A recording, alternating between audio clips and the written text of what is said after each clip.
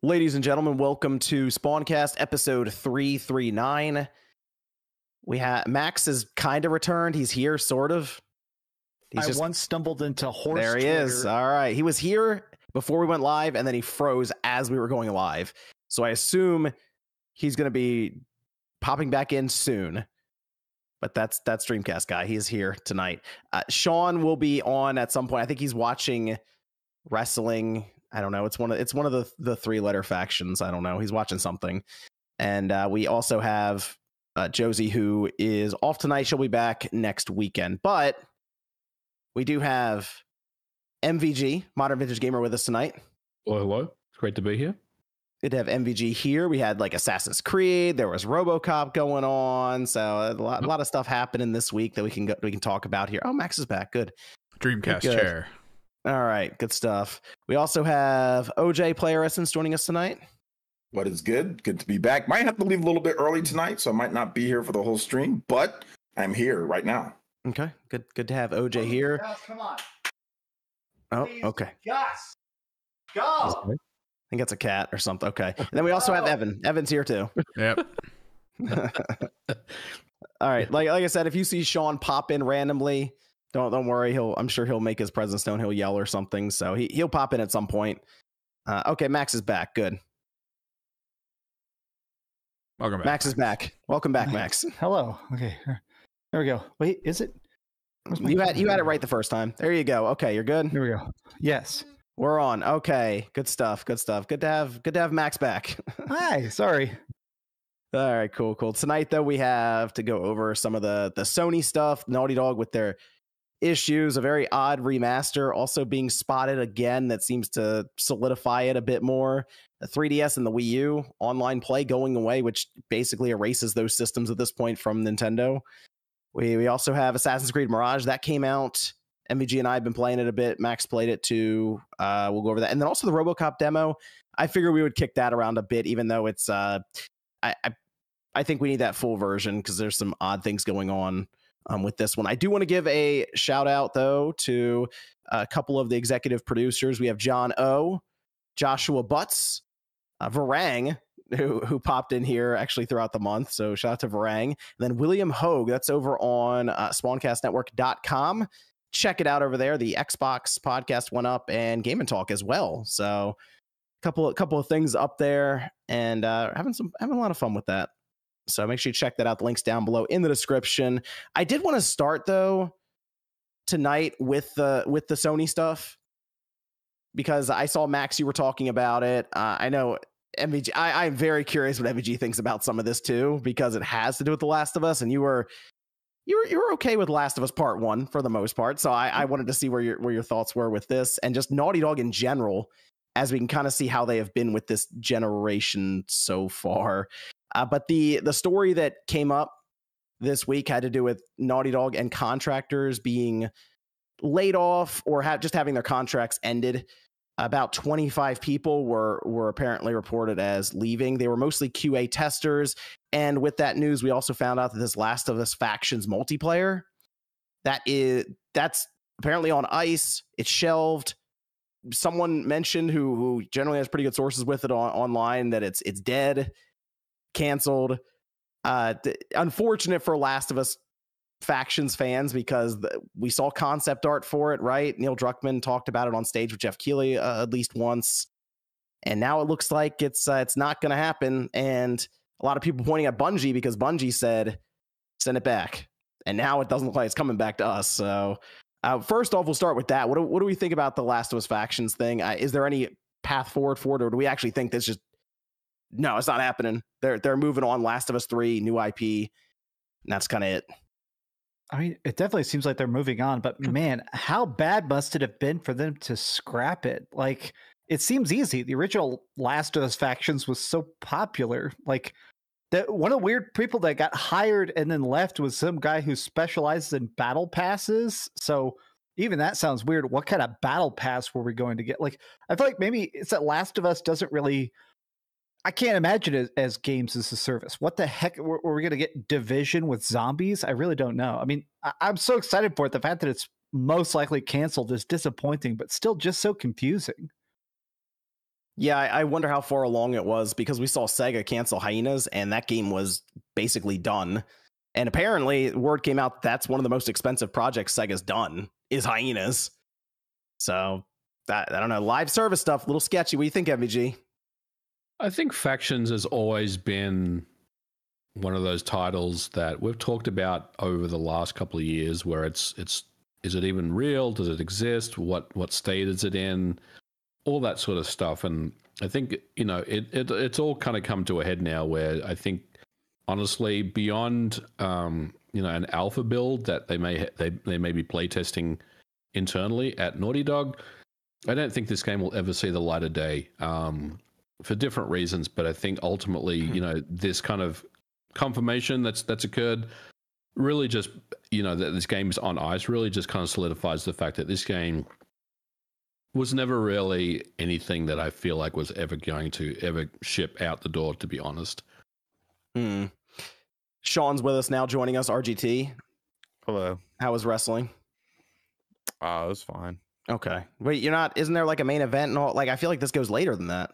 Like the 9th. Yeah. There's a pay-per-view going on, so I'll watch.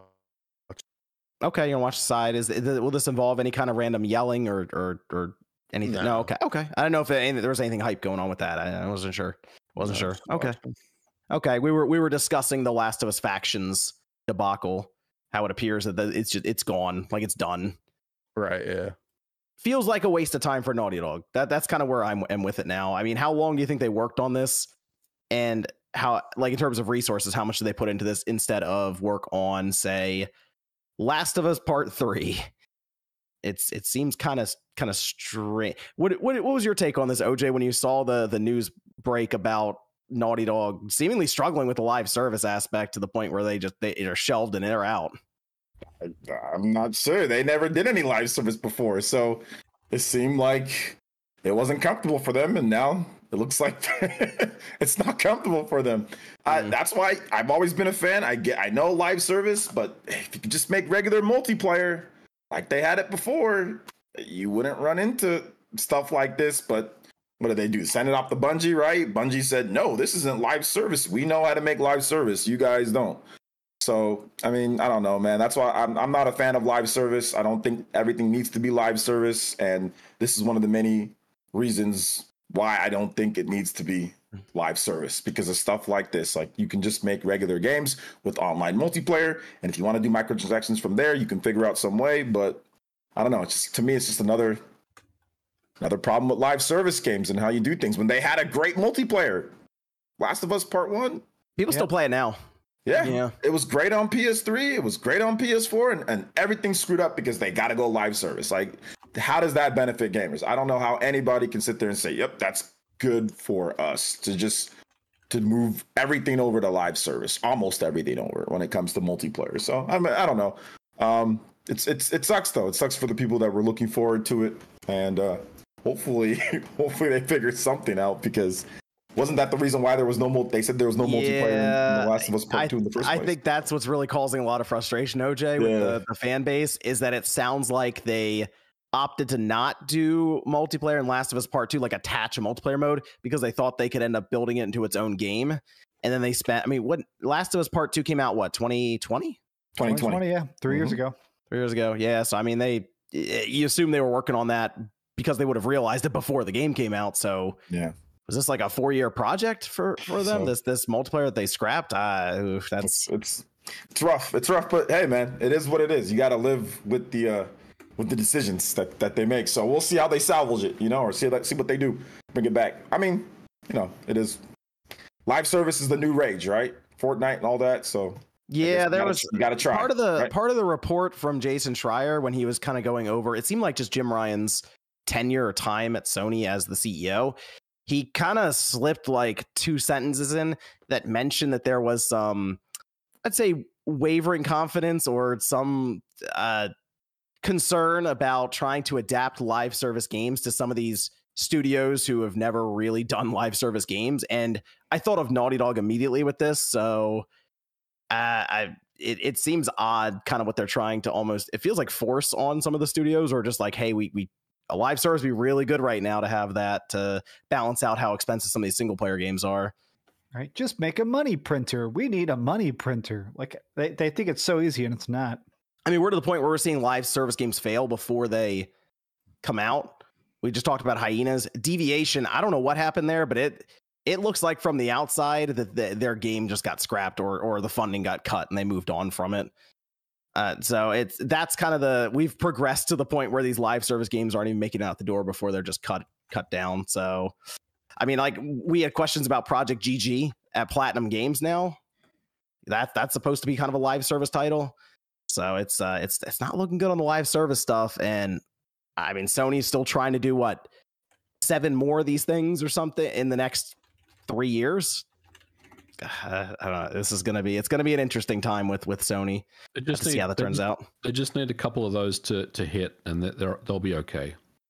Yeah, I'm trying to think of what the most likely one would be to hit that we know of now, and unfortunately, we don't have any information on. If all 7 of them fail, John, then it's got to be Horizon. That's got to be the one that's going to hit. I agree. If all 7 of them fail, it's going to be bad. It's going to be ugly, even. But I mean, Jim Ryan won't be there to get the backlash from it. He's out. Right. I do agree with OJ. There's leaked gameplay of the Horizon games as a service, and it looks so Monster Hunter, like with the team-based and have a character and hunt stuff and craft armor and then sell cosmetics. I think that has the most potential, but the Horizon brand, is that strong enough to build a progressive battle pass focused game? Yeah, that's my concern about that, Max, because whenever I bring up Horizon, like I've run polls about it, it feels like it's actually one of Sony's like least popular franchises when you put it next to something like a God of War, or I mean, I guess technically a Spider-Man, sure. But if you put it next to any of those kind of games that are like console exclusive or what have you, or set up to be there day one as a console exclusive, it just doesn't seem to have the same pull as those. So a Monster Hunter setup would be fine, but we just had Wild Hearts, and they already cut support on that. Oh yeah, wow. Actually, yeah, that's a good point. Monster Hunter like games, I think it's just like Monster Hunter in general. Capcom knows how to do it really well, and they have the brand. I don't know how well Monster Hunter like games will end up doing in the long run, but I do also want to recognize KJ, who's a member for 17 months. Shout out to KJ here. So that's my issue. I like Horizon, but every time I talk to somebody and I'm like, "Hey, do you like Horizon?" People are generally like, "Nah." Sean thinks the person talks too much. I don't know. She does. I can't get anything from it. I think people try too much online to try to make it seem like it's like the greatest thing. Sometimes like people like, how can you not like, have you guys seen these posts? How can you not like this? And they're just like dodging, like you're making it look worse, bro. Well, I've considered myself like a big defender of Horizon. I love it, but I feel like it's one of those things where you either like that world and you like those characters, or you don't. And let's face it, it doesn't have the greatest gameplay. So yeah, I think once you start trying to let's remove Alloy and see if this will still sell. That's my big nervousness. I think, but I think she. I mean, honestly, I think she might be one of the downers for a lot of people. Oh, really? Like, and I really do. Like Sean has expressed it to me. Like, I don't really like Aloy that much, and I see that a lot of people are like, I just don't think she's that interesting. Yeah, I don't think she's very interesting. I think that the graphics are what to me sell the game. The graphics are so good in the game. It's got a lot of content. So usually whenever it comes out, it doesn't matter if it's overshadowed by something. The people that play PlayStation games, or the people that are just looking for that next generation experience, are going to pick up Horizon. Even if they end up not liking it, you're always going to be impressed with how good the game looks. And it plays good enough. The gameplay is just good enough. The combat or whatever is just good enough. There's some things that it excels in very well, like graphics, for example. Sound design is very good. There's things that it excels really, really well in. So there's always going to be 8 million plus people, right? I think 10 million people plus that are going to be interested in this, no matter how crappy you think Aloy is or whatever the case is. People are going to buy it, whether they buy it at 70, they buy it at 50, they buy it at 30 or 40, they get a deal. They're going to buy it. It's going to do well. So I think that's the thing about Horizon. I mean, and yeah, that's what creates those like huge, like people love it or people hate it. With the live service game, though, I think that it could be, you're not going to have Aloy, right? Like it's not going to be like that. So people can be like, hey, maybe I could just play the game because I do like running around fighting robots. I mean, that's fun, so. Yeah, maybe. I mean, just being able to create your own character, that might help, set it up how you want it to be molded to your experience and all that. I could see how that would play into it and might even be enjoyed more for that.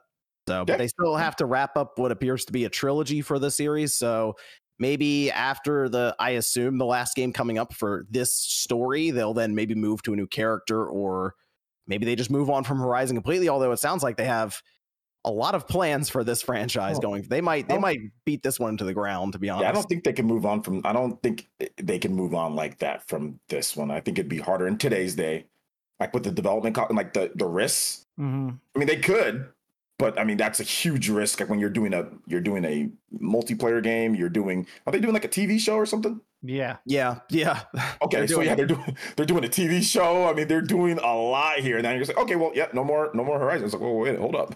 Yeah, they're gonna find a way to stretch that franchise out. But I do. All right, so then on top of this with Naughty Dog, I gotta ask MVG about this, okay? Because this I saw this pop up, right? It was spotted in like the LinkedIn listing description, person going over some of their responsibilities, and they're working as like environmental artists and all these things with assets, and they list Last of Us Part 1 and Last of Us 2 Remastered.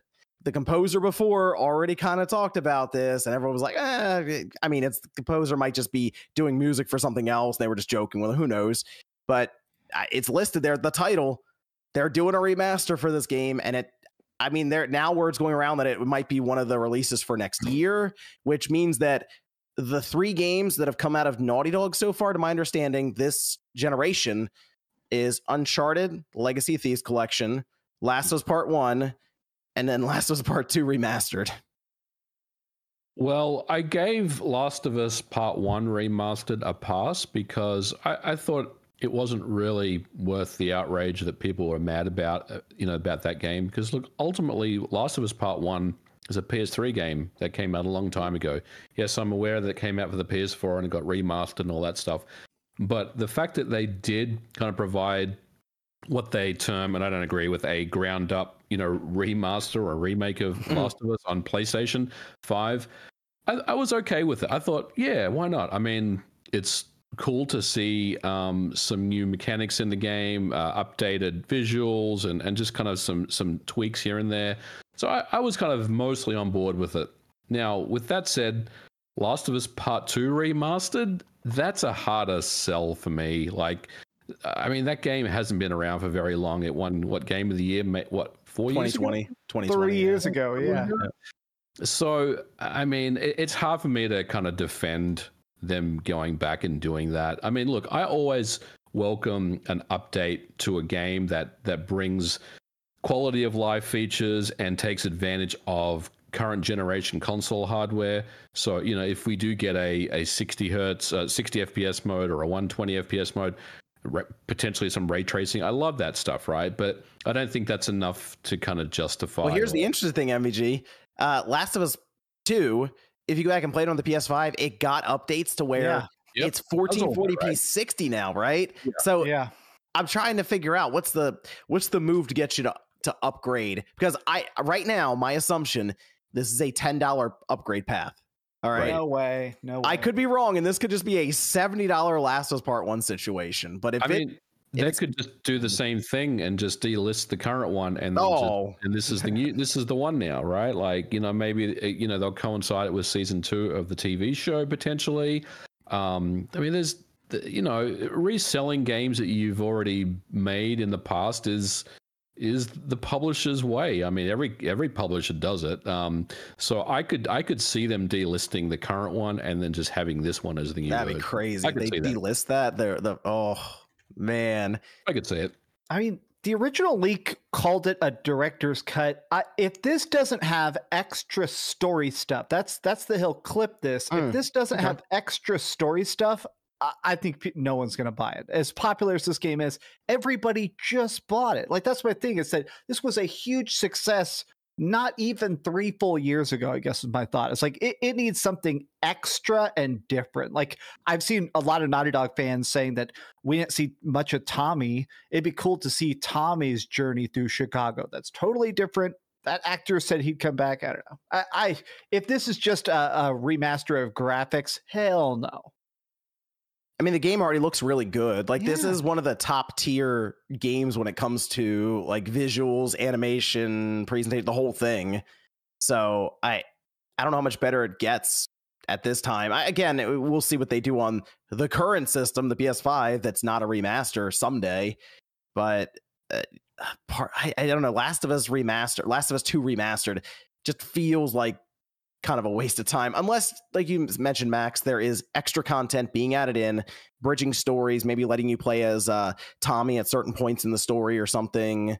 Like, they could do stuff to at least make it feel like you're getting actual content from it, because I don't think the path is there. Like with Ghost of Tsushima Director's Cut, they did the cutscenes in real time so that they could match the lip movement up to the words depending on which language you had chosen, so it didn't look off. I don't think something like that is really there for them with Last of Us Part 2. So the only thing I think of is they want to get it in that PS5 box, they want to get on the store shelves, and they want to have it there for when the next season of Last of Us happens. And this is their strategy. If it's 70, that's crazy. I assume this is Uncharted, Legacy of Thieves, $50 release, and then it's a $10 upgrade if you have the disc. Can I pitch all my tinfoil hat conspiracy theory? I think we were supposed to have the Last of Us factions a long time ago. I think we were supposed to have it in like 2022, and all this stuff was in line, and it all got finished out of order. And I think originally we were going to get Last of Us factions, and buying Part 1 remake and Part 2 remaster would unlock stuff in your battle pass. It would give you cosmetics. Like, I just can't imagine that they would sell these games. I don't know. This seems just so ridiculously scummy. I don't know. And so half-baked. I don't know. It seems like it was part of a bigger campaign that kind of got derailed at some point. Yeah, it's not been a great start to or I should say not a very interesting start to the generation for Naughty Dog. And I'm wondering when they're going to get their next big game out. If they had worked on factions for a good while and now that's shelved, are we looking at a 2026, 2027 release for them with a game? I think they have one new game this generation. Oh, man. Yeah. I mean, if you want to talk about a studio that I believe takes maybe up to 6 years to make a game, it's Naughty Dog. I mean, the bar is so high with those guys. I mean, Last of Us 2, a lot of people didn't like it, but you can't deny what it was. And it was a very, very big and a very ambitious game, and a very, very good game, in my opinion. But I think the next game is just going to be even bigger, right? It has to be. So I think with that in mind, this is a game that's at least 5 or 6 years in the making. So it's probably going to take them out, not right at the end of the generation, but I mean, they're going to be like right into, the tail end of the generation, I would think, by the time their game comes out. Yeah. One of the last games in the generation. Yeah, I could definitely see that. That's tough. That's really tough. You know what they could do? And I don't know if it's possible, even depending on how much they altered and changed that multiplayer. You strip it back and then you put it as a multiplayer mode on The Last of Us Part 2 remastered. And it's just, hey, there's multiplayer. It's a pretty standard thing. You can play it. It's not a live service. Have fun. Gene Park's in the chat and he agrees. He says, yeah, I think we're only getting Last of Us Part 3 at the end of the PS5. I bet it will be cross-gen with PS6. I agree. Wow. I think that's pretty accurate. They're supposed to be working on some other game. It's a new intellectual property. I think it's been referenced as it being a fantasy game. So maybe that's interesting, but yeah, it's going to be rough for Naughty Dog fans for the first 3 quarters of this generation. That's too bad. That is, because if factions had worked out, we'd probably be talking about that right now. And unfortunately, because it's not there, there's basically just a hole in their release schedule now. So, but they need something, man. Naughty Dog is one of their best studios. This feels like such a huge L. They were at this point. It almost feels like now, with kind of the way people are viewing them, they got to show up with like another mind blowing game to get people back on track with them at this time, because we're hearing about remasters and remakes and projects that have been sent back to the to work on again. So it's not looking great right now in terms of Naughty Dog. But I wouldn't mind seeing them just do a standard multiplayer for Last of Us Part. I don't know where we got to the point where now you can't have just a bolted on multiplayer anymore. It's got to be a battle pass microtransaction filled adventure now. It's strange. I mean, OJ's making a point. I can see it. Something's happening over there. Ella muted. Yeah, he's talking through his mic. He's spitting. Let him. We should all let him cook. Muted. Let him My cook. bad. Let me cook muted, but it doesn't have to be though. It doesn't. There's Splatoon is successful. There's other multiplayers that are successful. I don't know, man. Like I get it. Live service, you make hella money. But I'm telling you, Last of Us Part 2, if they just had a normal multiplayer, I think people would have just forgiven the whole Joel and one thing. If they had a dope factions in there, I think it wouldn't have been anywhere near as bad. They can do it. Like, they could do a crossover because they have the Sony the Bravia Core. They changed that over to like the PlayStation Core, the pictures thing where it's like you can rent movies. They could do a crossover with like Last of Us 2 Remastered and Caddyshack to where you get like this is disrespectful. You set that one up for a long time, John. I know. Damn, I had to. you were serious. They showed up with the press release like we know you guys understand Bravia Core, you all use it. Now we're going to turn it into PlayStation pictures. Matt, people would have just been like, "Yeah, I hate but man, that multiplayer was great." Like, I don't know. I think it builds more value. People at one point they're selling it for like $10 or something like that. I know if the PS4 version, the PS3 version got cheaper too, but it seemed like that one just got discounted faster. So I don't know. To me, man, like I just think that like we should just cool it on the live service. Like everything doesn't got to be live service, in my opinion. If they're banking on everything being live service, watch, man. Like a lot of this stuff's gonna fail, and that's gonna be then it might just go back to having regular multiplayer and building value through that, and just selling microtransactions or just selling stupid stuff through that. Like I agree. I feel like Splatoon is such an interesting and good example. I love Splatoon a lot. It's by far my most played Switch game. And yeah, what happened to that? What happened to selling a game that's multiplayer focused and then selling a DLC to unlock new stuff in it? Yeah, yeah. It's and just playing it and loving it. And then when you get bored, you move on. Which is, I mean, it's all the same shit. You're either buying it in DLC or you're buying it through a battle pass. Like one's cosmetic, one's new characters. Like what are we... Here's the thing though. The difference is is the structure of how it is though. Like so you have to go to the shop to buy it instead of through the game to the shop to buy it. You can't buy like a bunch of just stuff in Splatoon. Like let's say you want to like energy or like live services, there's like a lot of like just things that you can just like, for example, Pokemon Unite, right?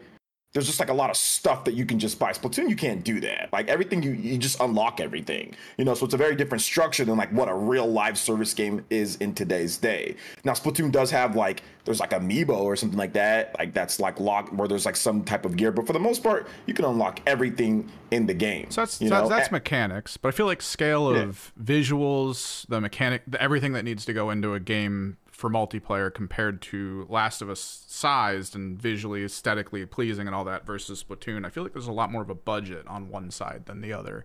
Are you saying just to cut the budget back greatly and just put out whatever at I mean, I don't know what the budget was for, The Last of Us Part 1 in terms of what they did for the multiplayer there. I'm not sure, and you have a point there, Evan. Absolutely, you've got a point.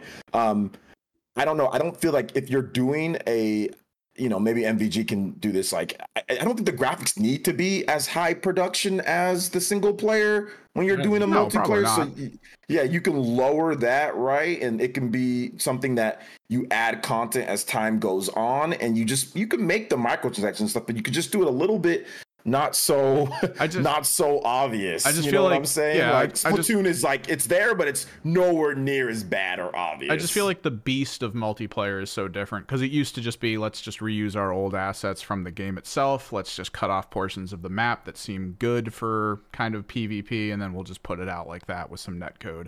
But now it's like you need all new maps, you need all specific stuff, you need all specific characters, specific animations, like everything. It just gets out there. Let's move over here to the 3DS and the Wii U as they're shutting down online services. This is happening April 2024, so you still have roughly 6 months. We're waiting for the exact date in April, but about 6 months before it's shut down completely. Of course, we already had the stores, so like the digital storefronts, those are shut down on the systems, and now people seem like they're concerned about certain games and kind of just being left behind. Like the one that I see brought up a lot is Xenoblade Chronicles X, I guess, because it had some unique online features to it. And the game's still stuck on the Wii U, but this this is something that I am curious. One, how many people were actually playing the Wii U or the 3DS? I haven't played online with the 3DS in quite some time, but there were a lot of people who seemed pretty concerned about it. It sucks because there are pretty close knit communities, right? That still play on there. Splatoon 1, there are some people that still play on there. But the Pokemon games, right? Like Ultra Sun, Ultra Moon, those have like a bazillion Pokemon on there. People still like to play those online. So that's the thing, that part that kind of sucks with all of this. And yes, Xenoblade Chronicles X, that has particular armor and custom sets that can only be found on there, like through online play.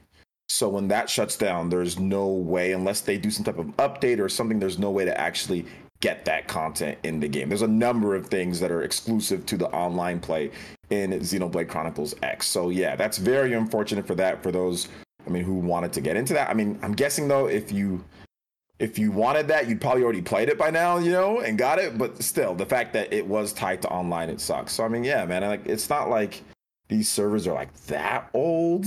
They're old. 12. Well, what would be 12 months for the 3DS then, or 12 years? I'm sorry, for the 3DS. Yeah, I guess that's a long time, but it's not like it's been like 20 years, or something like that, right? It's because I know that like the PS3 still functions online. You can play that. The Vita's still online. Somehow the Vita's gonna like online servers outlive these things. I'll keep it a buck. I don't play any of this shit, but like I'm just saying, like for those who do, it's rough. But I don't play 3DS and Wii U anymore. So. What do you think happened here, MG? Why are they shutting these servers down for the Wii U and the 3DS if we have other systems that are still rolling along technically for online play?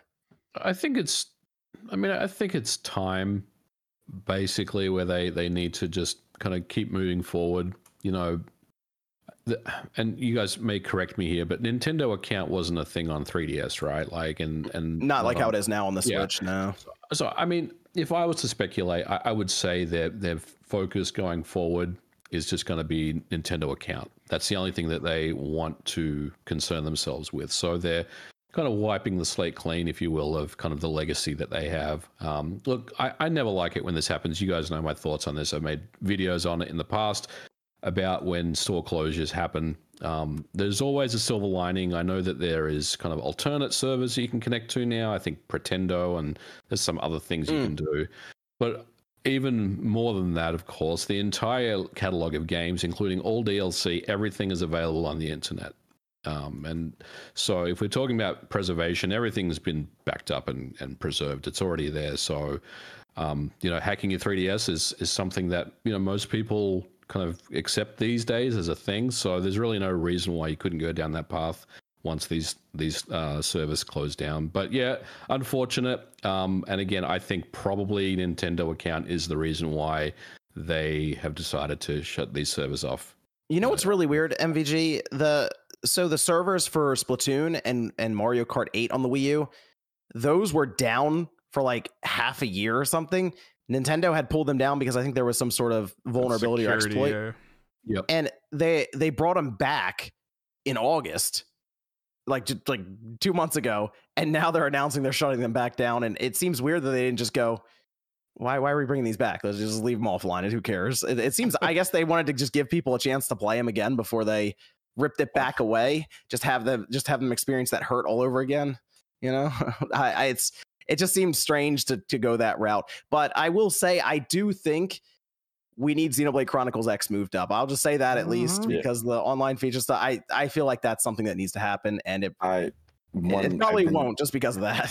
I've been saying that's the only game. That's the only Xeno game that's not on Switch, not on a modern system. Yeah, it seems weird. Like, I guess it's technically like outside of the current storyline and stuff they've set up here. Yeah, it's well, no, it's a spoiler, but it's outside of what they've done with all of the regular games, but it can be fit in if you beat Future Redeemed. It can somehow fit in, but it's not really in terms of like the characters and stuff like that. It's not really. There's some theories that it is, but no, those people are psychos. It's not. Oh my god. those people. It's not the same. Like the first 1, 2, and 3, and like the DLCs, they're not connected directly with the characters and stuff with Xenoblade X. So yeah, but yeah, it'd be dope if it was. And I mean, obviously on the Switch, it'd be cool because it's a different type of Xeno game. I mean, Sony's got to be real annoyed right now because they tried to shut all the stuff down. They got crushed and they backtracked, and like Nintendo's just, we're doing it, whatever. The difference though there is, John, is that Sony gave us like a 4-month window, something like that. Because I remember they announced it kind of in the fall, and they said by summer, in the spring, and then by summer it was going to be done. Like it was like maybe 5 months, and I think the lead time was really what got people annoyed about it. Like if you give 18 months heads up, people are going to be pissed off about it. But ultimately, you know, you've given people enough time to settle all their business, download whatever they want, finalize their purchases, and then, you know, and then do it. But the Sony thing, they just kind of sprung it on us, you know, and it was like, oh yeah, in a couple of months, we're going to just be shutting down these and it's like, whoa, they can't do that. I mean, other companies, like I said, give you a better grace time. I saw the developers who were still working on video games were even surprised. They were like, really? We're about to release a game. What's going on here? People making Vita games or something. Yeah. They were about to release. I remember that. Hey, if I was Jim Ryan, I would have announced that those stores shutting down as I'm resigning. This is all shutting down. I'm out. Like, let the other CEO deal with it. But I think Jim Ryan right now has level 7 clearance out of 7. Like he's got the lowest level of clearance. All he can do right now is just write emails. I think that's all he can do. You're probably right, but I feel like Sony's probably gonna U-turn again and be like, all right, now all this stuff's going away. I mean, it's like the last thing left because even Microsoft like is moving off the 360. At some point, at some point they're gonna shut all this stuff down at some point. So. But that should be it then. All the systems that aren't necessarily tied into our current accounts with all 3 companies. I mean, that we should all now have our own accounts that just continue forward. So I expect the same for Nintendo when they show the next system. But we will see. Let me pull up. I do want to go to some of the super chats here soon, but I have to bring this up now. Sean, where are you? You might be here. Where's Sean? I'm here. IGN put out an article, and MVG commented on it, of course. They were going after Redfall for the low player count numbers. I think Redfall you need 4 people on Redfall for a party, right? Only 3 people were playing, so technically you could not form a party in Redfall even if you went into like matchmaking or whatever it is, right, to get people together. 4 hours after they posted that, we had the 60 FPS update patch go live. So it is a thing now that you jump on. It'll be 60 frames on the Series X. I think the Series S does its best. It's kind of iffy, but the Series X, it's like a locked 60, it seems, from what people are saying. That's good. They also added in some extra things when it comes to enemy population density, and then also AI, stealth takedowns, stuff that sounds like it would have made the playthrough a lot more fun. Yeah. But of course, we had to play through it when it was at its worst. Either way, 60 frames per second. Sean, how you feeling? I mean, I have no interest in going back to it. It's nice that it did come out. You know, they at least kept their word on like some companies. But yeah, I mean, it's a little bit of a too little, too late situation. I think at the end of the day, like people, they've already sampled that game. You can look at the Steam stats and see not many people are going back to it. You know, so I've heard good things. My editor told me he's enjoying it now, but he didn't finish it when it initially came out. So, you know, like cool, but it shouldn't have been a problem in the first place. Like obviously that game was rushed out, and this is probably what the game was supposed to be, but they had to, you know, get it in that timeline window because they said that all those games were coming out in the next 12 months or whatever. Well, I have good news for you, Sean.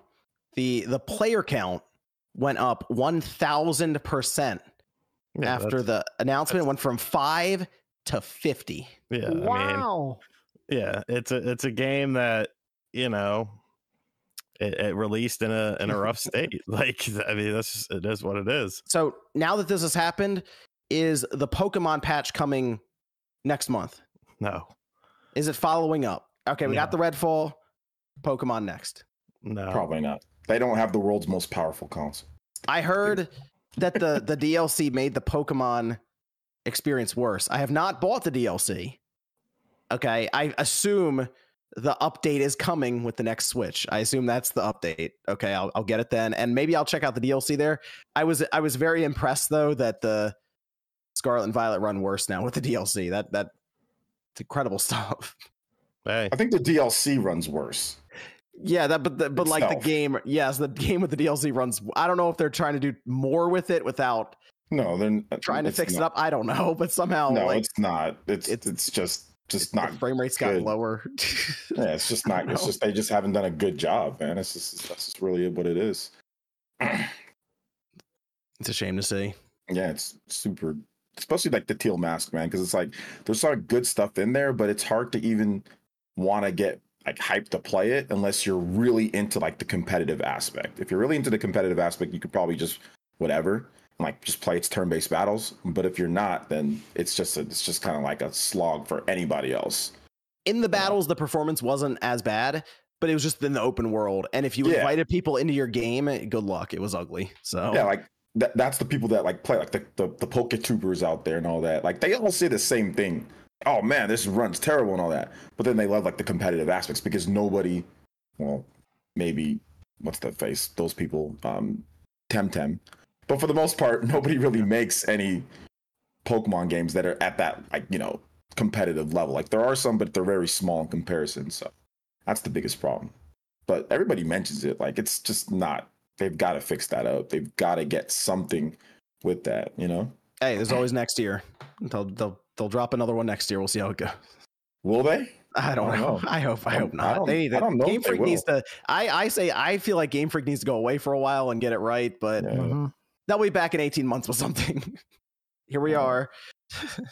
There was some conversation about Game Freak being like forced to put the games out, and I think Game Freak likes money too, is what I'll say. Yeah, they're not forced because based on how it works, they're allowed to kind of put their and like they work with the Pokemon company, you know? So they're not forced, but there's always obviously pressure to get stuff out in timelines when you're making, you know, cards and animes and all that. They just make a lot. They're gonna put the game out, it's gonna sell 20 million copies, and they'll put the game out, it'll sell twice what Last of Us Part 2 did, and then they'll just move on. And it's like, how? Yeah. Oh, how? Yeah, I mean, Last of Us Part 2. I need everyone to understand. I need everyone to understand that Pokemon Scarlet and Violet sold more than what Last of Us Part 2, Horizon and God of War combined or something crazy. I need everyone to understand that. It's just insane. Like whenever you see the numbers, they're just jaw-dropping to think like, wow, the worst Pokemon game will sell 5 times more than your favorite game. It's crazy, but it's the power of Pokemon. It's a different. It's hard to compare. If you start comparing that, then it's tough because Pokemon is like culturally like revolution, you know? Like it's completely different bracket when you look at like what it does. So it's hard to compare it to like something like The Last of Us, which is M-rated, you know? As many people can't buy it. You know, even though it's like GTA, yes, people can buy that, but it's very different, right? GTA is an open world game with super cultural impact. Like games that have like an impact on culture, those games are always going to be like, you know, Tetris, Minecraft, Pokemon. These type of games are always going to sell. They can be bad or good. They're going to sell like crazy, you know? So Scarlet and Violet, the quality wasn't there. I wonder how bad how bad could it get? And then it stopped. Like, how much could they get away with, do you think, when it comes to these game releases just with the Pokemon name and still crack the 20 million market sales? I think this is the limit. Okay. Maybe I'm wrong here, but the fact that they had to do patches to fix how terrible the frame rate was and they weren't very good, but the fact that they released that patch that made less Pokemon in the open world and stuff. Oh, right, yeah. Maybe my standards are not correct, but I feel like this has got, if it's worse than this, people aren't going to buy it. Here's the limit. When the actual battles start being to the point where those are crashing and all that. Like, I think that is probably the limit. Open world stuff, they can just not make an open world game. You know what I'm saying? Like, they can just make it not open world and just go back to something else, but it can still not run the best or still have bad graphics. But once the battles start getting to the point to where those are like crash and jack up, or there's all sorts of issues, and like it becomes to where your battling experience is so bad, like competitive and stuff like that, I think that's when people start just saying, okay, I'm not gonna buy it. But that'd be hard to mess up that. It's turn-based battles. Let me go over to some of the super chats here. Noah says, since racing is considered a sport, would Mario Kart be considered a Mario Sports title? No. There's be racing. It's because we have the category, right? Sports racing at the Game Awards. So. Right. Somebody said that same joke like 3 years ago. I remember it. Brent says, what's the best preventative maintenance you'd suggest for a working original PS1? I have no problem opening it up, but no experience with soldering.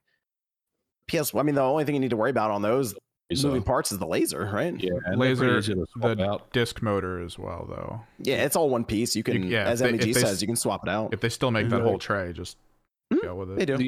The only other thing potentially could be the power supply, but they don't have leaky caps in general, PlayStation power supplies, but things do get crusty over time. But honestly, other than a laser swap, you're probably going to be good for like my original PS1 is still going strong. I have no issues with it.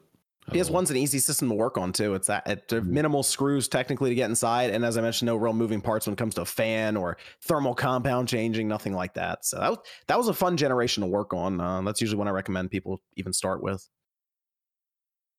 This is from EJ, who says there's a new dispensary near me called NG. Is that what Nintendo is dealing for the next console?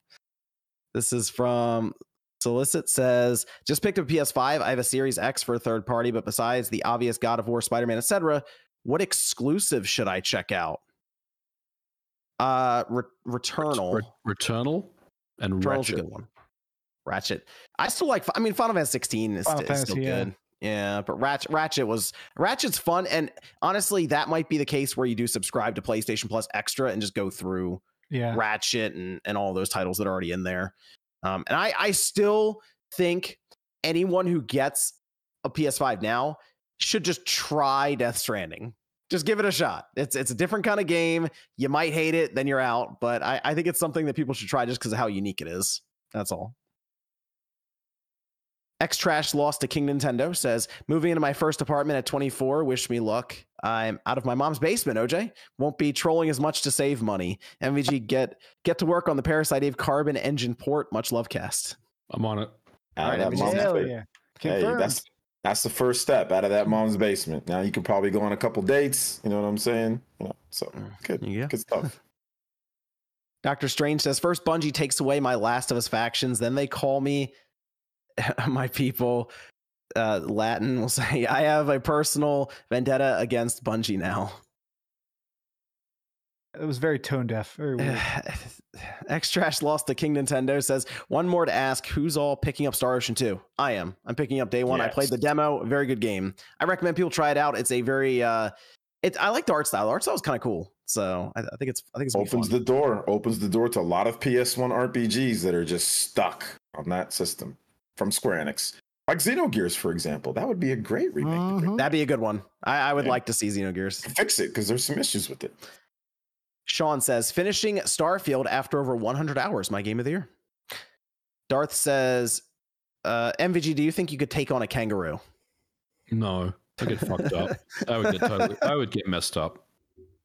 Have you tried? No. They got those talons. You ever see one of those things flex? Like, Jesus. Oh, man. Cersei Julia says, I'm still enjoying Starfield, kind of want to take it on the go, so I'm going to kick it out to the cast crew. ROG Ally or Steam Deck, which one do you recommend? Thanks in advance.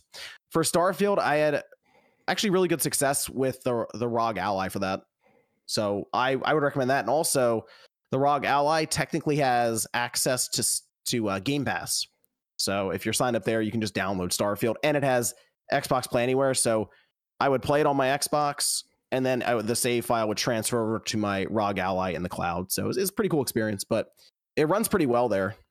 That's where I'd recommend it. This is from T. Joe says, why can't certain studios like Naughty Dog and Epic make more than one game at once? Like, where's my Jack 5 or my Unreal Tournament 4?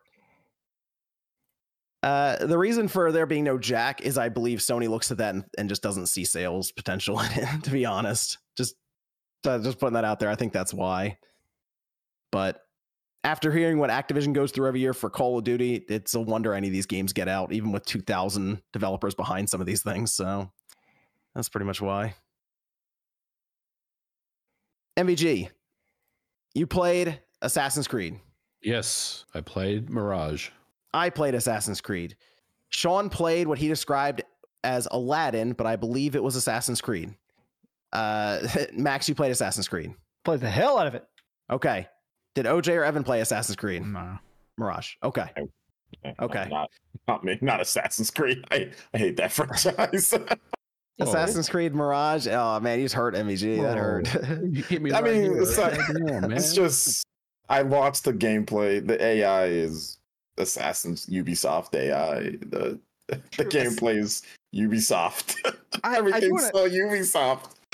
I do want to say real quick to start things off, I think this is the Assassin's Creed for people that don't like Assassin's Creed. I love it. I'm like so burned on the series. The current one? I like it. The current It plays series. like Assassin's Creed. It plays like Assassin's Creed. But the fact that you can actually stealth kill people again and stuff, I'm so glad. My biggest thing that I love, I'm glad they did away with the leveling system so that I could just actually do what I want. There wasn't like parts of the map where people are too high level. I like that I could just get a camel and ride out in the desert and do some quests. I loved that. If you like the old, like if you like Assassin's Creed 1, Assassin's Creed 2, those Assassin's Creed, then this is your game. That's what I've seen from the gameplay that I've watched. I do not like Assassin's Creed 1 or 2, and I've played and beat both of those. Oh, okay. So I do not like Assassin's Creed games. So that's the reason why I was like, I'm just gonna pass. But it's good for those who like the old school. Hell yeah, man, get into it, love it. You know, it's all good.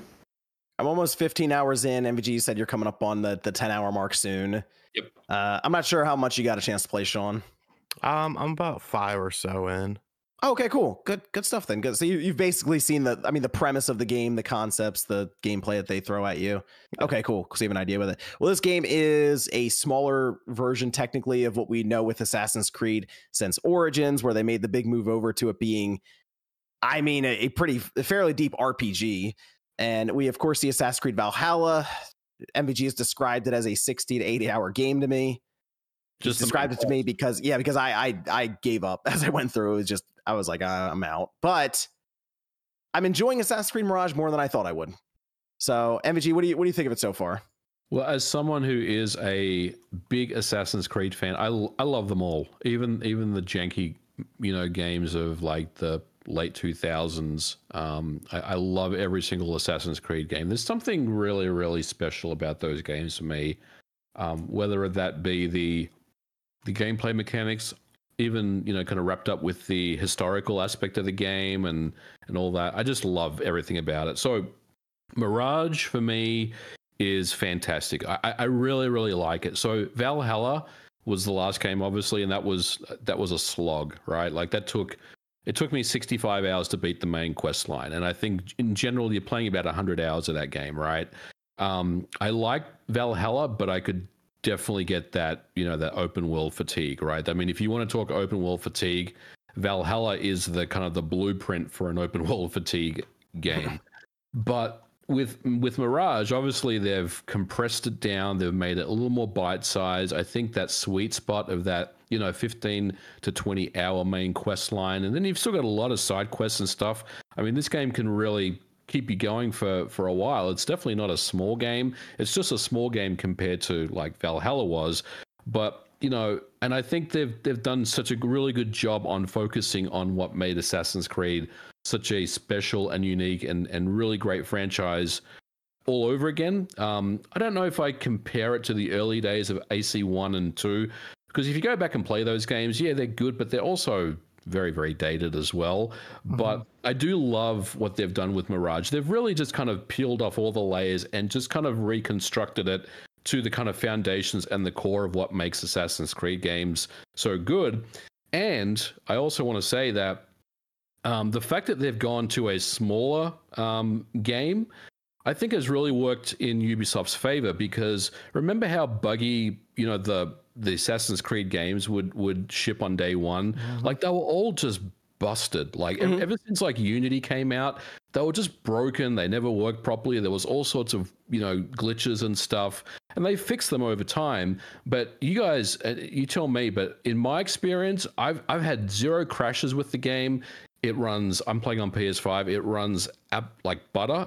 And it feels really good. You can tell this game's been polished. And I think that's a good thing that Ubisoft has done, where they've kind of taken a look at the Assassin's Creed franchise and said, look, we want to kind of reinvigorate this franchise all over again. So how do we do it? We can't just do another mammoth, Valhalla game, because again, that's I think that style of game right now is something that's going to not happen anymore. I think what they're going to do is pivot to these kind of smaller Assassin's Creed releases going forward, and I think it's a really good.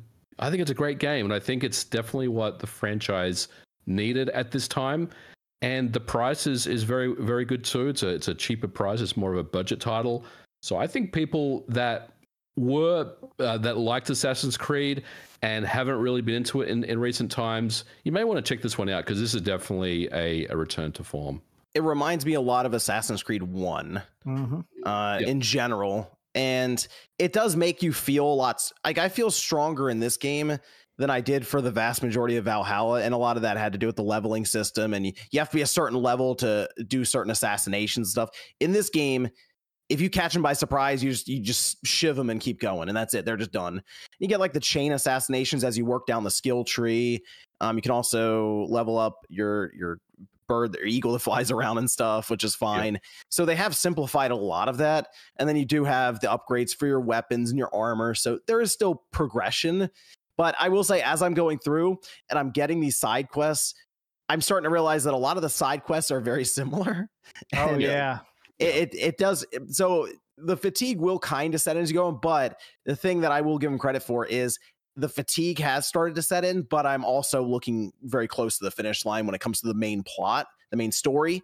So I've kind of worked a bit away from the side missions, and now I'm just like, I'm gonna finish this game now. I'm just gonna roll through and get it done, because I feel strong enough. They did, because Ubisoft sent the code for this one to me. I have the Prince of Persia stuff. Did you get all that? I did, yeah. I got a review code from Ubisoft last week. I used that immediately. It's really cool. What is it? I got it, but I didn't. Where do I get it? Is it like in the costumes menu? It should be in your inventory. It should be. Yeah, that's where I found it. It's told me I had all this stuff, and I went and looked. So you get the dagger, the prince's dagger. You get the sword, and then you also get like a trinket. And all of it, as you're running around and stuff, has like this sand effect on your back, and sand falls out of it, like glowing sand. But when you block with the dagger, it slows time, like the sand's time. And then if you kill someone with the sword, it'll refill parts of your health. Oh, hell yeah. So yeah, it's actually pretty cool. I just like the look of it. It's a glowing blue sword, so it's kind of neat. And you also get the prince's outfit, so you can be decked out and it looks like Prince of Persia. So I like that. I thought it was fun. I don't really care much for the story, the main character. I feel like if I was into Valhalla, I'd care more about Basim's story. I don't really care. So I'm just kind of going through, and the assassinations are fun. The plot has kind of lost me a bit. I don't really follow it much. It seems to intertwine a bit with Valhalla and all that. That's fine, but I like it. I mean, it's I mean, when we're talking about Assassin's Creed games, there are other ones that come to mind that have a far better storyline. This one's okay. I did like that first mission, that rescue mission that you do in the prison. That really got me excited the game, because it wasn't just a run to this waypoint. It's like you're literally in this prison, you're running around, and you're completely lost. You don't even know where you're going. Like, you can see where you're supposed to be going, but there's no like waypoint or anything telling you how to get there. And I really, really enjoyed that. And that was something that really connected with me. And I think the story is pretty good overall. But yeah, I mean, it's definitely not up there with some of the best Assassin's Creed games. I would agree with that. Mm-hmm. Yeah, I went into this with expectations of it's going to be a smaller side game, and that's kind of it. So my expectations were already really like kind of lower when I went into this, and it's basically met them. So if this right here was their big Assassin's Creed game next year, that they're like, this is it, I'd have questions. Then I'd be like, oh, okay, this is interesting. But it's not. It's like I guess just the side project, the Lost Legacy, whatever, what have you, and Next year, I believe they're going to Japan, so that'll be interesting. But for now, it's a fun little game to play. I understand some people probably wait for it to go on sale, and I think if you see it go half price or something early next year, I think it's an easy pickup. So Yeah, that's kind of where I'm with it.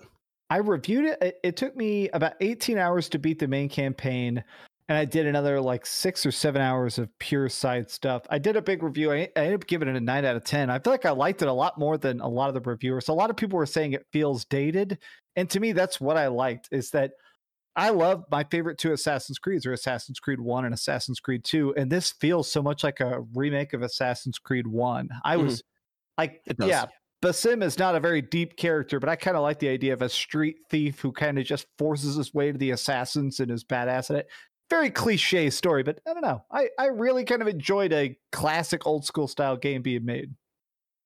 Yeah, I don't get the take that it feels dated. Honestly, like Right? I mean, you know, you can say yeah, it kind of reminds you of the early AC games, but it doesn't mean this game is dated in any way. I feel like people just expect certain things from Assassin's Creed, and maybe, you know, a lot of those things were kind of stripped away in this version, so maybe that is the consensus. But overall, I think the game is actually quite refreshing. I think it's a really good take on Assassin's Creed, and I hopefully they'll keep making more of these. You know, hopefully this is not just a stepping stone or a stopgap or something like that. Hopefully there's like another team that's making these kind of smaller adventures, because I'd definitely like to see them in the future. Did any of you play it on Xbox? I played it on PS5. PS5. I'm playing it on PS5 right now. Was there screen tearing? Oh, no. Async issues? No screen tearing that I noticed when I'm playing it here. Is that something you're noticing on the Xbox? Yeah, but I don't know if it's maybe a setting or my TV or something, but I don't see why it would be.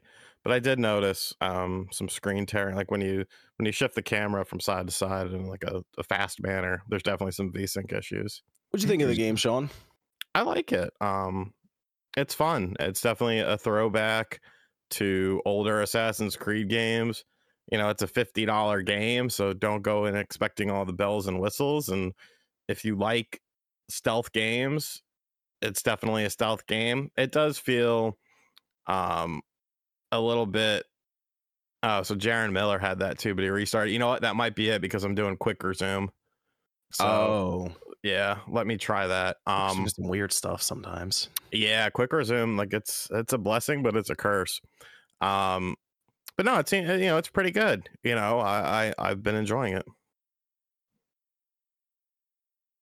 Let me go over to the Spawncast Network. Some people did have a few questions they dropped in. Where this one was from Matendu, says, how close would you say it feels to the older Assassin's Creed, like the Xbox 360 PS3 generation? Said they've been let down by a recent Assassin's Creed. No, if that's the style that they like, you know, the first jump on 2 games, and yeah, I mean, it's pretty much in that same style. Aomine asked about the iOS version. We don't actually have that. It's not out till the beginning of next year. I am very interested in that and how it'll run on the iPhone, because that could be one of those games that kind of, I don't want to say blows minds, but it is kind of it's a open world style game. And I have seen the Assassin's Creed game for phones, because that the video leaked out for that, and it was not what I was expecting. I thought it was a smaller phone kind of Assassin's Creed. It looks like a regular like Assassin's Creed console version of it. So that'll be an interesting one to see how the iPhone handles it. Why are we talking about playing games on our phones, John? Come on. Hey, Apple's making the push. Apple's going for it. Hey, in 30 years, we'll all be playing on phones in the cloud. Boo. There you go. Blake says, in the context of all the quality releases that have come this year and the volume in October itself, in your opinion, is Assassin's Creed worth your time and or money? Yes. Yes. In my opinion.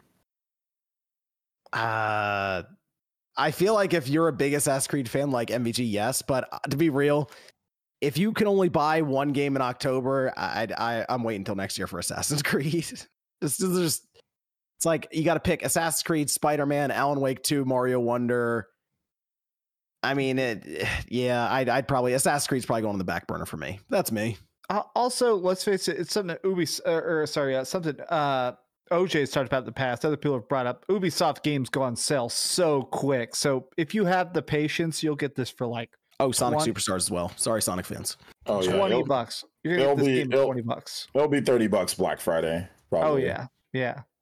Yeah, I mean, if you can get it on sale, yeah, probably in a couple months it'll be on sale. But I mean, if it does fall to like $25-$30, I think it's a good pick up there even. So I mean, I might try it out at that price. I think I got a review code, but I never responded to him, so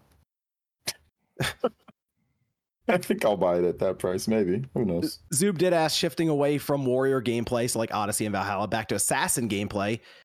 What the series known for, pros and cons.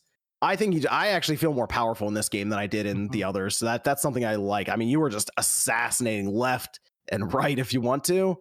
And I tried to play this game very stealthy, but there were times where things just broke out, chaos ensued, and I fought off like 20 different people. So you can kind of play it either way, but I will say when that broke out, MVG, it's because I tried to assassinate somebody, but they have the assassination button the same as the attack button. Yeah. And I just punched the dude in the face instead of stabbing him. So a few times. I just roll with it though. Yeah. I do I do like this, but I feel like if it was this, if they went this path and it was this every single time, in like 4 releases, I'd be like, man, I kind of want the RPG one back. Right. So I don't know. It's that situation of you haven't had it in so long, and like in terms of a gameplay type like this, now it feels cool, and then you'll get bored of it and then want the old style again. And then I saw the Discord question that I picked out from Zoob, who says, how do you prefer to play Ubified formula games? So do you like to do the assassin stealth, the warrior combat, the sniper long range, or the trickster gadgets?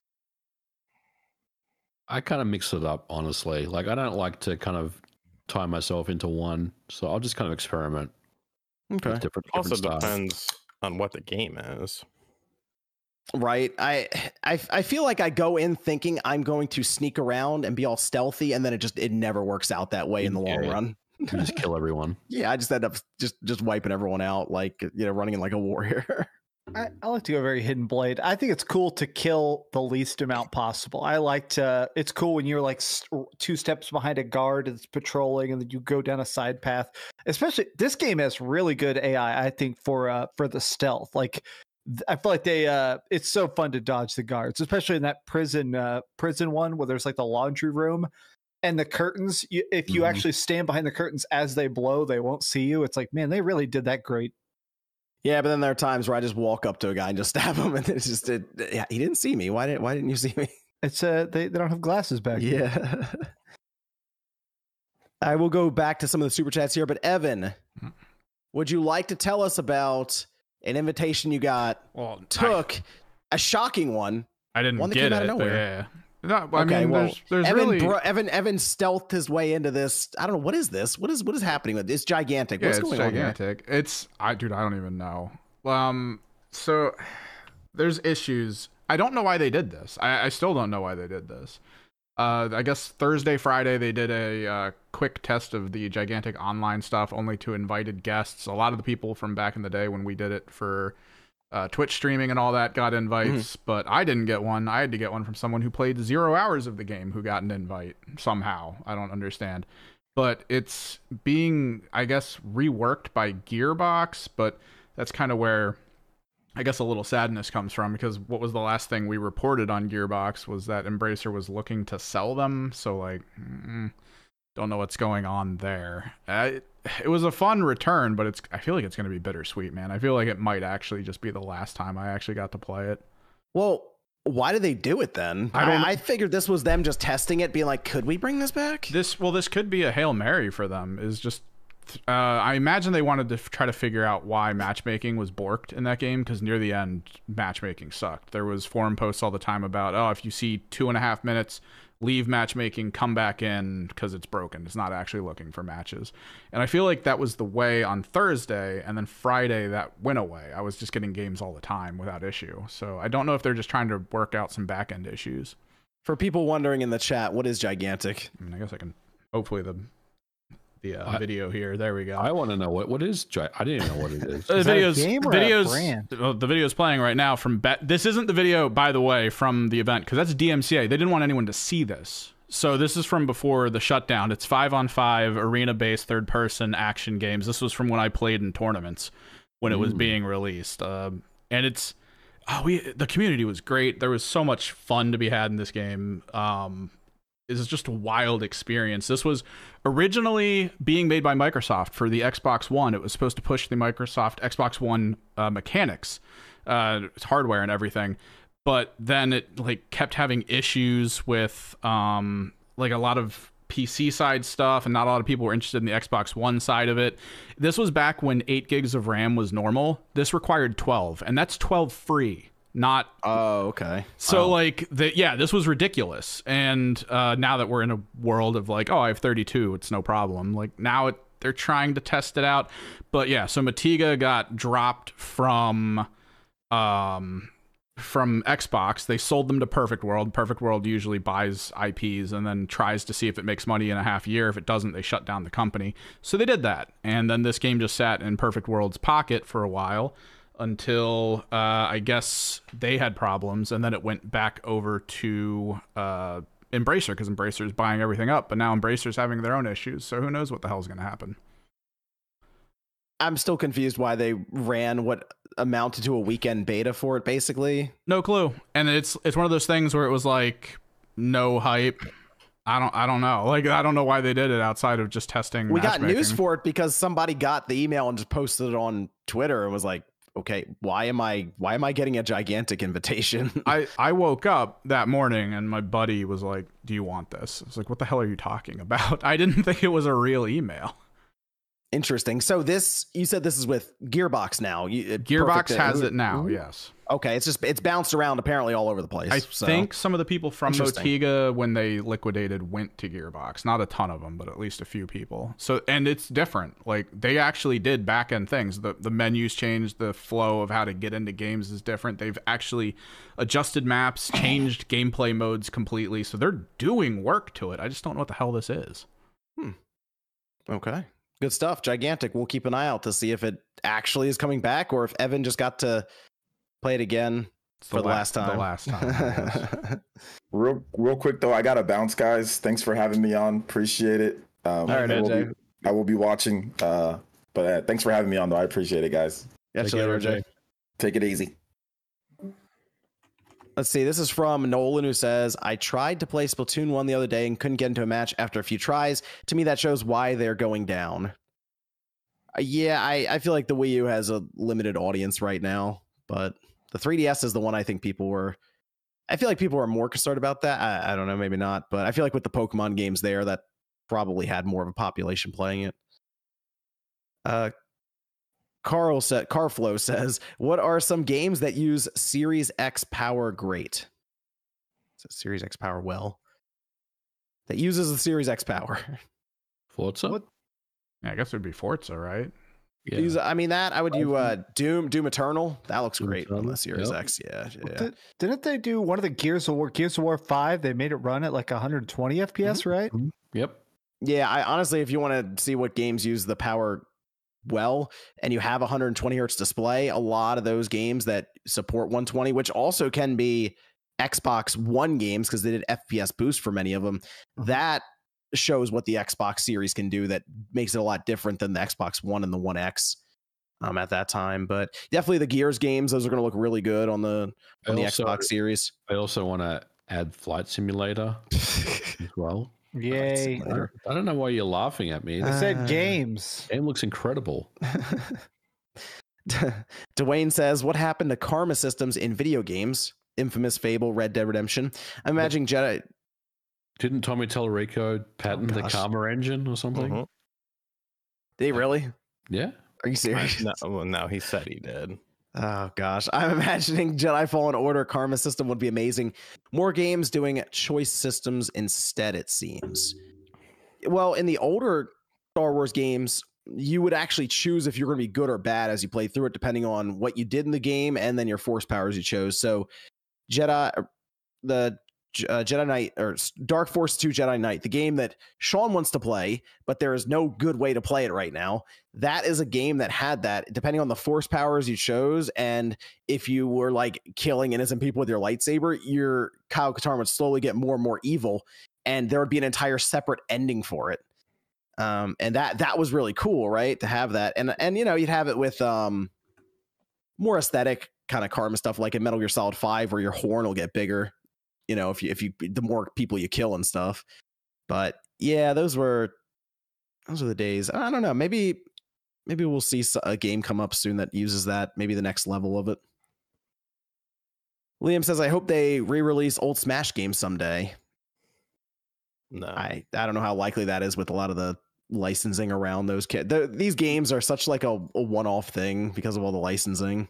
But do you think that the original Smash Brothers will end up on NSO at some point? You figure, right? Because it's all. Right? I mean, it's all theirs. Party. Yeah. So, Melee's the one I don't know. Melee, you get into that and it's like, maybe. But although I don't know, does Nintendo want that alongside of Ultimate? I feel like they want everyone playing Ultimate. I mean, why not? Especially if they're selling it. I don't know. That's kind of my thing, is that if the numbers are low on Ultimate and they sell Melee for $40, I'd probably buy it, and I haven't played Ultimate in years. Which online would be better, Ultimate or Smash Brothers N64 through NSO? Oh God, right. Probably about the same. About the same. Oh God, I hope not. This is from T-Joe says, I get it, MVG, but I feel like the industry needs to do better at game preservations themselves. It's sad that they're not willing to do that. Hey, I totally agree with you. And it all starts with hardware makers and publishers. You've got people like Phil Spencer saying, I want to help, I want to do this, I want to do that, but nothing has happened. So it all starts with hardware makers and publishers. If they can get on board and figure out all this licensing bullshit, maybe we can come to some type of agreement and start moving forward. But until that happens, it's all emulators and ROMs. I want to give a big shout out to Corey McIntyre, who I've got to know through the after show with Sean. Corey McIntyre pulling up here with a really cool looking animation sticker and the $50 super chat. So big shout out to Corey McIntyre. Sean, I meant to ask you, you're getting Forza this week on Game Pass? Yes. Okay, so you'll have the experience with the wheel, the whole setup, right? Yes. Okay, because I was going to save the Forza discussion for next weekend so that you can tell us about how the wheel is and all of that, and what your thoughts are on it. Give me just 1 second here. Okay, yeah. Is that good? That's good. Okay, good. I will say Forza Motorsport does not work on the Steam Deck. Okay, and I got a response from Microsoft over this. They have not done support for the Steam Deck. They've just said they have not optimized or opted to have it set up for the Steam Deck, but they are looking for feedback from the community if people want to have it on the Steam Deck. So I just wanted to put that out there. Apparently they're looking for something from people saying that, yes, I would like to play it there. I don't know how you convey that to them on social media or wherever, but that's the response I got back. So did you try it on the ROG? No, my ROG's actually broken. I need to fix it. How did you break it? It's a defect that happens with the left stick. This one, left and right does not work. So I have to open it and manually reset the pin in there. I've not gotten around to it. Yeah, I know. That's what I said when I was like, So that's a thing. And I managed to research and track that down. And this is something that people are doing now. They're either replacing the stick, which you can buy replacements, or they're just popping the back off the stick and popping the pin back into place. So it's that. And then it's the SD card that apparently ejects itself if it gets too hot. Those are the two defects with the thing. I've had none of these problems, and I play a lot of shit on it. Yeah, I mean, this is the first issue I've had with it. I played Starfield quite a bit on it when I was like trying to get through the game. So I don't know. Unlucky, maybe. Hard to say, but I'll fix it and go through it. But yeah, so looking for Steam Deck support on that. But I will fix the ROG Ally, and I will play it on their Forza before next weekend. Otherwise, I played it on PC here, and it ran fine. 100 some odd frames through G-Sync, and it looks really, really good on PC. But Nate spent the most time with it. He had the Xbox code. So that is on the Direct Xbox podcast. He went over it. This is from Emperor says, let's be real and let's be really real. People need to keep that same energy if this game makes resurgence like with Cyberpunk 2077. If they end up fixing this game up 3 years later and have a 2.0 moment, it's never too late. What are you talking about? Are you talking about Redfall? It's going to be about Redfall. Okay, so this is something I've seen come up with Redfall because now they have the 60 FPS patch. They have some extra things added in, whether it's AI, enemy density, all of that. They have talked about Redfall being supported for a while. They have DLC that they have promised and has to come out because I think it was part of the character DLC Fight Back edition. Yeah. So they are doing that. Is this a game that they should just move on from afterwards, or should they actually try to make a run at this? Support it for 5, 6, 7 years? No, God, no. I mean, the play is going to be they put out what they promised and then they move on. And then if they check numbers one day and some streamer somewhere talked about it and there's 1 million people playing it, then take a look at it and think about it. Evan's right. I mean, you settle your affairs, you make, you fulfill your commitments, which is what they've done. But yeah, I don't expect that this game will survive. I mean, it'll be on Game Pass forever, right? It'll be there till the end of Game Pass, that game Redfall. But beyond some minor updates, I don't really expect to see much more. G-Man asks, which of you deserve a first look of the Switch 2 more? I'm gonna say Evan. All right. Here's why. Because I don't give a shit, and if I like it, you'll like it. He doesn't like the Switch, really. He doesn't use it much. So if he likes the Switch 2, that means it must be the most incredible piece of technology ever crafted by man. So yeah, you want the person who probably won't like it to say one way or the other. Because if you're just asking a person who's going to be hyped about it regardless, you're not going to get a real answer. There you go. I want Sean to get it because Sean does 8 million videos and it's like they definitely have the Nintendo Switch 2 now, and he's in the thumbnail going like this. I want to see him be like, I have the first Nintendo Switch 2, and his face is melting. He just needs to get it 3D printed and just fake everyone out. That's what Etiquette did. With the Switch Etiquette did that. Just fake everyone out with it. You should do that, Sean. I don't have a 3D printer. Oh, you can find somebody to do it. Not yet. Not yet. Good investment. Imagine Sean with a 3D printer. Dude, you do some crazy stuff with that. I wouldn't even know how to use it. Like those figures. Oh yeah, dude, you can make those wrestling figures. I don't need to. I got them all. Did Royal Mail ever figure it out with you? No, it's still sitting. Are you serious? What's the tracking say on that? It's sitting in the place that it's been since 9/11. It's still, dude. That was almost a month ago. Jeez. Yep. Well, I told you I had a guy tell me he ordered something for himself in November for Christmas from England, and it showed up in April. My God, no way! My God. Yeah. He said it was Royal Mail. Royal Mail is fucking the shit. Wow. Boy, the Queen's dead. We got to throw half this mail in the garbage. Did it make it to U.S. soil yet? And it's just in New York or something, just sitting there? It is sitting in the place that it was dropped off at. Oh my gosh. I've already rebought them though. Well. Which was not cheap, but whatever. But the new one, but if those show up, you can just sell them. Yeah. Yeah. Okay. Well. But dropped off at the fish and chip shop that's also a postage outlet over there. It's fuck. I mean, there's literally like news articles about the place. I about to say news articles about your figures. No, like if you try to go down there, there's like lines around the building, and like people haven't got people in that, like people who's, you know how like you have a post office for your town, so consider it like that. The people at that district in that district haven't gotten mail for like 2 weeks, like normal mail. Wow. Yeah, it's a fucking shit show. This is from Ace, who says Final Fantasy IX prequel looks like your Zidane, but turns out to be Kuja origin story. Let's will this into existence. DGG, would you love this or what? Dude, yes. I've always loved Kuja ever since back in the day because it's so interesting. Like, I don't know. I love Final Fantasy, but I'm most interested in the Final Fantasies where the bad guys kind of win. Like Kuja wins, or Kefka. Kefka destroys the world. He wins in a way. I would love a Kuja prequel story. Jorge says fans said that Scarlet and Violet's visuals and performance wasn't great, but everything else was some of the best Pokemon in a long time. Let me think. Was it? I don't. You hear about the open world concept. Sounds good in practice.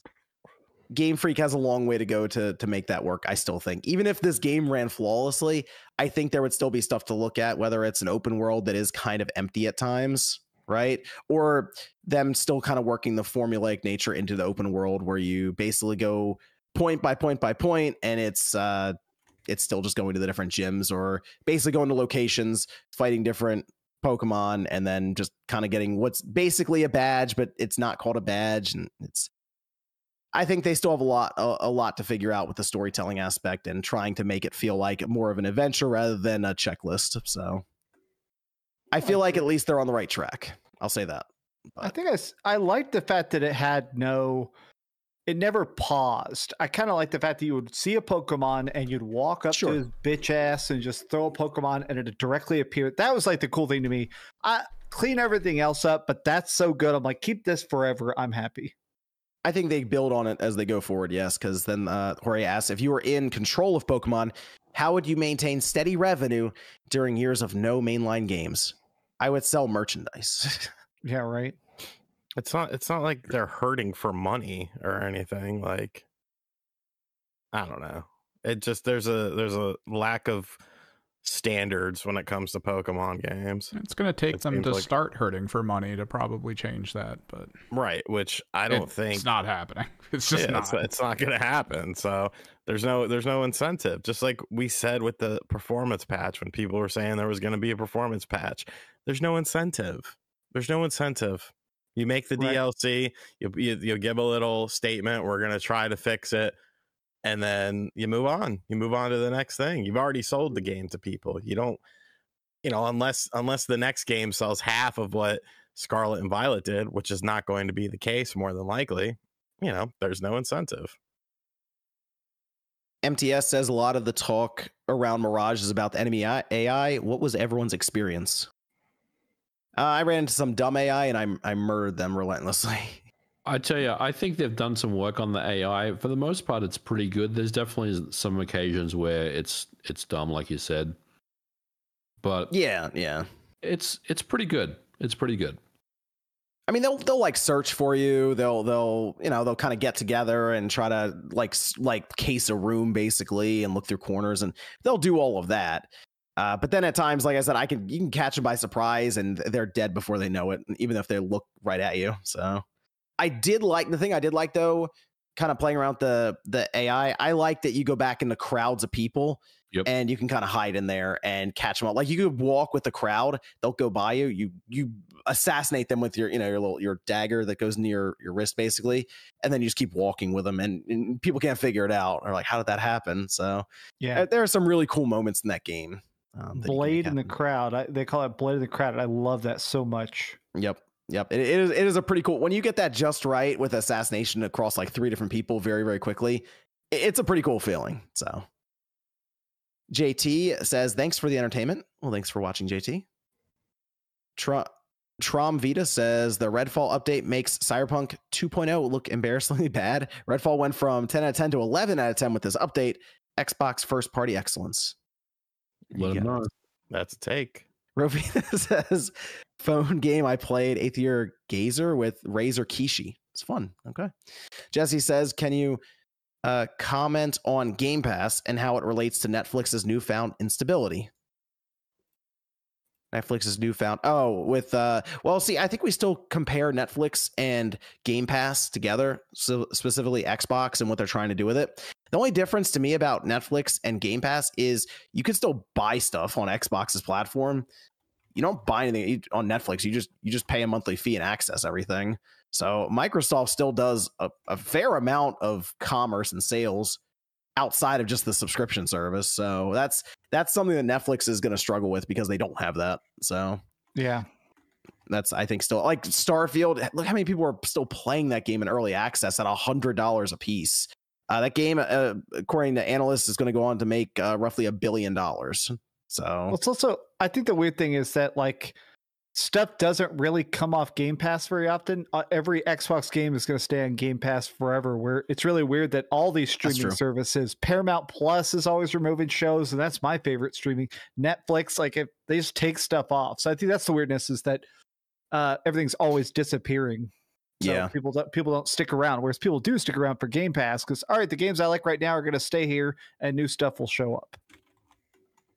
RoboCop got the demo that dropped on PC. I know, Sean, you were interested in this game. I'm very interested. I didn't play the demo because it's on PC. But I watched some gameplay videos, and I am fucking 100% in. 100% in. I'm a little confused why it's just like they didn't drop a console demo on the Xbox. I thought that was coming. I thought they said, oh, it popped up on Steam. Okay, the Xbox, the PlayStation version is coming. Still nothing. It's very odd. Yeah, maybe I'll play it tomorrow if the Giants piss me off or something and I don't want to watch the game. But no, that looks, especially as a fan of really all the movies, I liked even 3. I've watched the shitty ones, the direct-to-video ones. I watched the cartoon. I'm always a fan. I have Chalkline RoboCop shorts, for fuck's sake. Live action series was cool. I did like that. Yeah. No, like they've done, like, there's going to be tons of people that don't understand it, and there's going to be people. I don't expect it to get decent reviews, but I think if you're a fan, it's kind of like what was that Terminator game where like it didn't get good reviews? Resistance. But yeah, I think that was it. Terminator, like, yep. Mm-hmm. But people, right? Yeah. Yep. But fans really dug it because they're like, oh shit, this is a really good Terminator game. And that's what this looks like. It looks like a really good RoboCop. Like there's even fucking, like it showed the starting scene where like RoboCop, he gets damaged and he sees his wife, and then like fucking there's like nuke all over the place. They go into an arcade and you could like take like the monitors and stuff and throw them at people, and then they'll get electrocuted from it, which doesn't even make sense because they're not plugged in anymore. Yeah. But like it looks so cool. Like I am very impressed because if you know anything about RoboCop video games, you had RoboCop the arcade game, which I think is pretty good. Obviously a product of the times, but it was good. RoboCop versus Terminator was also good, but all the other games fucking suck. They are terrible. The last RoboCop game we got was the one from Titus on the Xbox, which is literally one of the worst video games of all time. And I think you didn't like the Ocean RoboCop games from back in the day, the side scrollers on like the NES? No, like on the Commodore 64 Amiga and stuff. They did like side scrolling RoboCop games. Those are British consoles. Yeah, I'm not British. I don't. You should check them out. Like RoboCop versus Terminator was dope, but it really wasn't a RoboCop game. But no, this looks great. I can't wait to play it. I loved all the references and stuff. I hope that the Game Boy game, the intro song somehow sneaks in there, because I don't know if you've ever heard that song. I heard it today. I know what it is. Yeah, but like it's like a fucking love ballad for some reason, and like Gene Park made a joke about it. RoboCop 3 on Genesis was okay. It was composed by Jonathan Dunn, who also did the Jurassic Park NES Ocean music and probably the Game Boy games as well. No shit. I love the soundtrack in Jurassic Park for the NES. It's the only good part of the game. That's funny. I did get a chance to play. I did actually play RoboCop though, Sean, on PC. I played it before we went live here. I gave it a good 30 or 40 minutes, just checking it out. Do you like the movies? Yeah. I mean, really, okay. Hold on. The newer PG-13 movie, I did not like as much. I mean, I didn't either. It wasn't okay. Bad. I didn't mind that one, but it wasn't. I'm talking about really just the first two. Yeah, I mean, I don't have pants like you do with it, like, but I mean, I enjoyed it. They're good, but I always thought it would make a good video game, like something like we're seeing here. And the game on PC has it's like a stuttering issue. I don't know. There's some weird stuff going on. It's the demo though, so I'm like, I just want to get in, see exactly what they're trying to do with this. The game is incredibly over the top though. as you would expect Ultra violence with the movie. Yes, with the Dude, I've seen some fucking gore. That shit, fucking Mortal Kombat levels. Yeah. So the first thing you do when you get in there, you get your pistol comes out off your hip, off the side, and you just take it. And the first thing you do is hit a guy with it, and his head just explodes, and like gore goes everywhere. It's the first guy, right? Super over the top. And so you just go through, you're just blasting everyone, annihilating them. And when you zoom in, like you do the down the sights view, you'll have these boxes go around the people and you're scanning them as RoboCop. And it feels like it's from the movie, which is really cool. But it can do a mode where you'll basically auto aim at them. So you'll just start pulling the trigger and just everyone's head is exploding. Their bodies are blowing into two pieces. And it is crazy looking, but it is over the top, like 80s, 90s action kind of stuff. It's pretty cool. So yes, you can I picked up the computer monitor. I chucked it at a guy.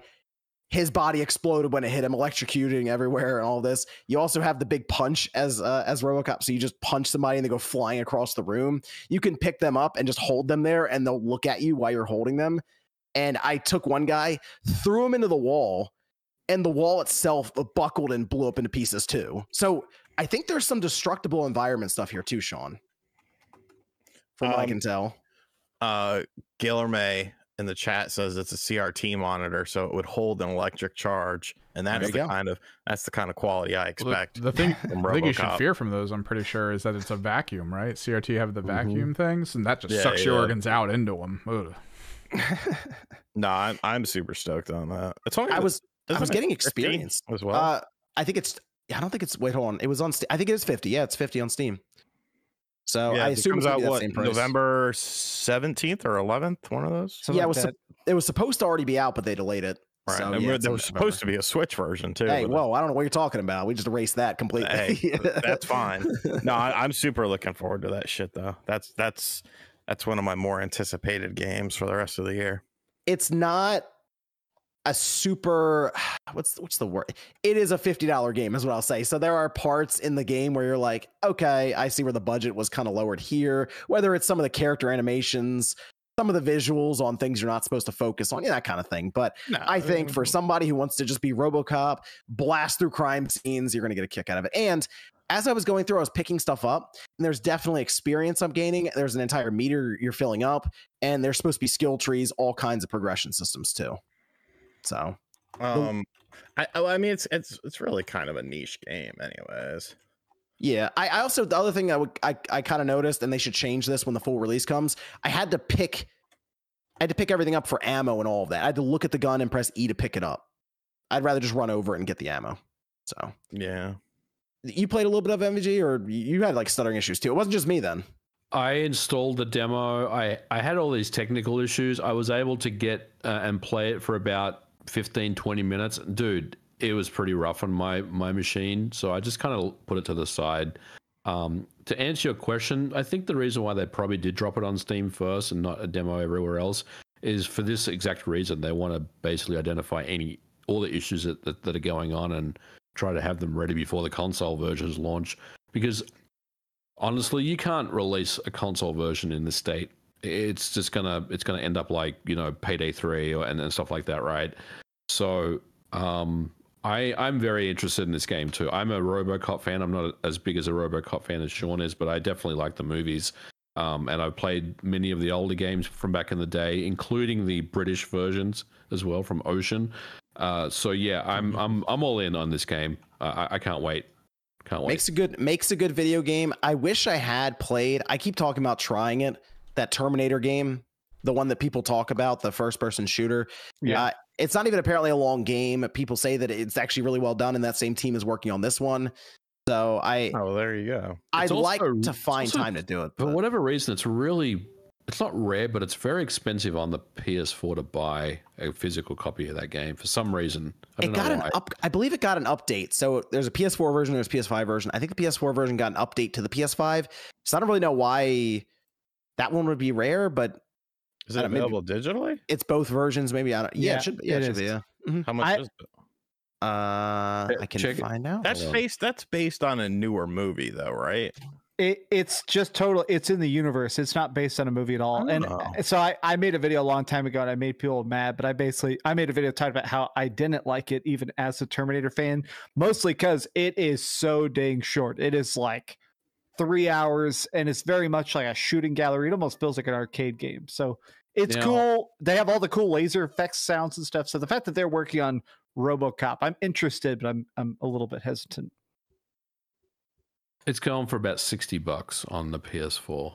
I see Terminator Resistance Enhanced Edition, the PS5 version, for $50 on their PlayStation Store. $50? Yeah. For 3 hours? Right. It's basically a sequel and a prequel to the first Terminator movies. Oh. There you go. I've just seen people talk pretty highly about it. Fair though, I liked there was 2 Terminator 3 games that came out at for like Xbox and GameCube of all things, and like one of them is actually good. I can't remember what do you say for the? It was for the GameCube. What was it? There was 2 Terminator 3 games that came out. There was Rise of the Machines, which stunk, and then there was Terminator 3 Redemption, which was dope as fuck. Redemption. Yeah. I don't know if I have. I was looking to see if I had those games. Terminator 3, I used to have it, but that's a super good game. Okay. But Rise of the Machines was stinky. Interesting. Yeah, I like what I'm at least seeing initially from RoboCop. I'll probably get it on the Xbox or the PlayStation though, unless we hear that the PC port is better. But good stuff there. Good stuff. Not too long, a month or so from now. So, I do want to recognize Nandito Hernandez, the big $100 super chat, who says had trouble with the process last time, but hopefully it goes through this time. Truly appreciate that, Nandito Hernandez. Thank you for the support. And the Terminator game is on. Oh, it's on Xbox too. That's what. Okay, I was looking to see what other because I might have it. MBG sent me a bunch of Xbox games at one point, so I was just trying to look at it too. Well, no. I'm talking about the new Terminator Resistance. game. The new one. Oh no, yeah, the new one is on the Xbox and the PlayStation. Yes, maybe that one's cheaper. Might be. Oh, the PS5 version of Terminator game is limited run physical. That's fucking bad. Casual noob. Thank you, Casual Noob. Appreciate that. I can get the complete edition from PlayAsia on the Xbox for $45. It's not bad. Not bad. You can get the collector's edition on the PS5 for $45 from PlayAsia. Get it, play it. Tell me if it's your style. Oh, it's only $40 digitally on the Xbox. Xbox always wins, baby.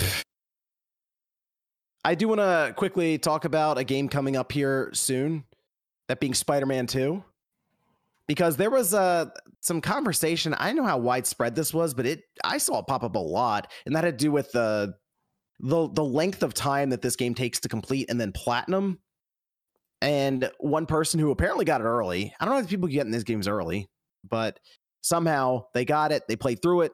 They said it took them 17 hours to beat the game, and they said it was about 30 hours or so to get the platinum trophy. And they say they generally go through them pretty quick, but these different games that seemed to cause some, I don't know, just conversation in general, as in, should this game be longer than 17 hours, for example, to beat the main story? It's a $70 game. It keeps coming back to the idea to me of the game length being artificially extended to meet a certain quota. It's becoming very obvious that some games do this for padding. We've talked about Final Fantasy VII Remake at length for that situation. I saw this though, and I said, okay, that's about all right. It works. I think that's the same length as the first one. It is, yeah. I wasn't sure. I wanted to get people's take on that before I just skipped past it.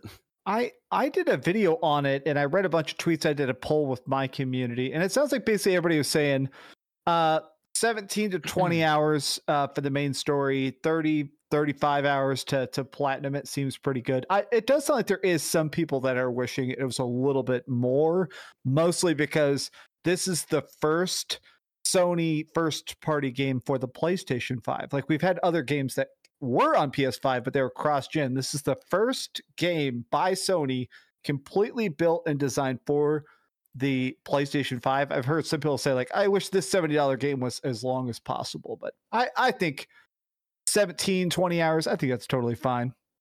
I think it's interesting to hear people's takes on this because on one hand, you know, we praise Insomniac for being a studio that has been, you know, the investment of the century, right, or the acquisition of the century, because every 2 years they bring out a new AAA game and it's of really good quality. But the side effect of that is their games, the length of their games may not be to the liking of some people out there. I personally think 17 hours is more than adequate for a game, but you can't really have it both ways. I mean, do you want to go the route of, hey, you know, we only hear from Insomniac, you know, maybe once or twice in the generation, and they bring out some like monster, you know, 40-hour campaign plus side missions, or do you get a 10, 15, maybe 20-hour experience every 2 years?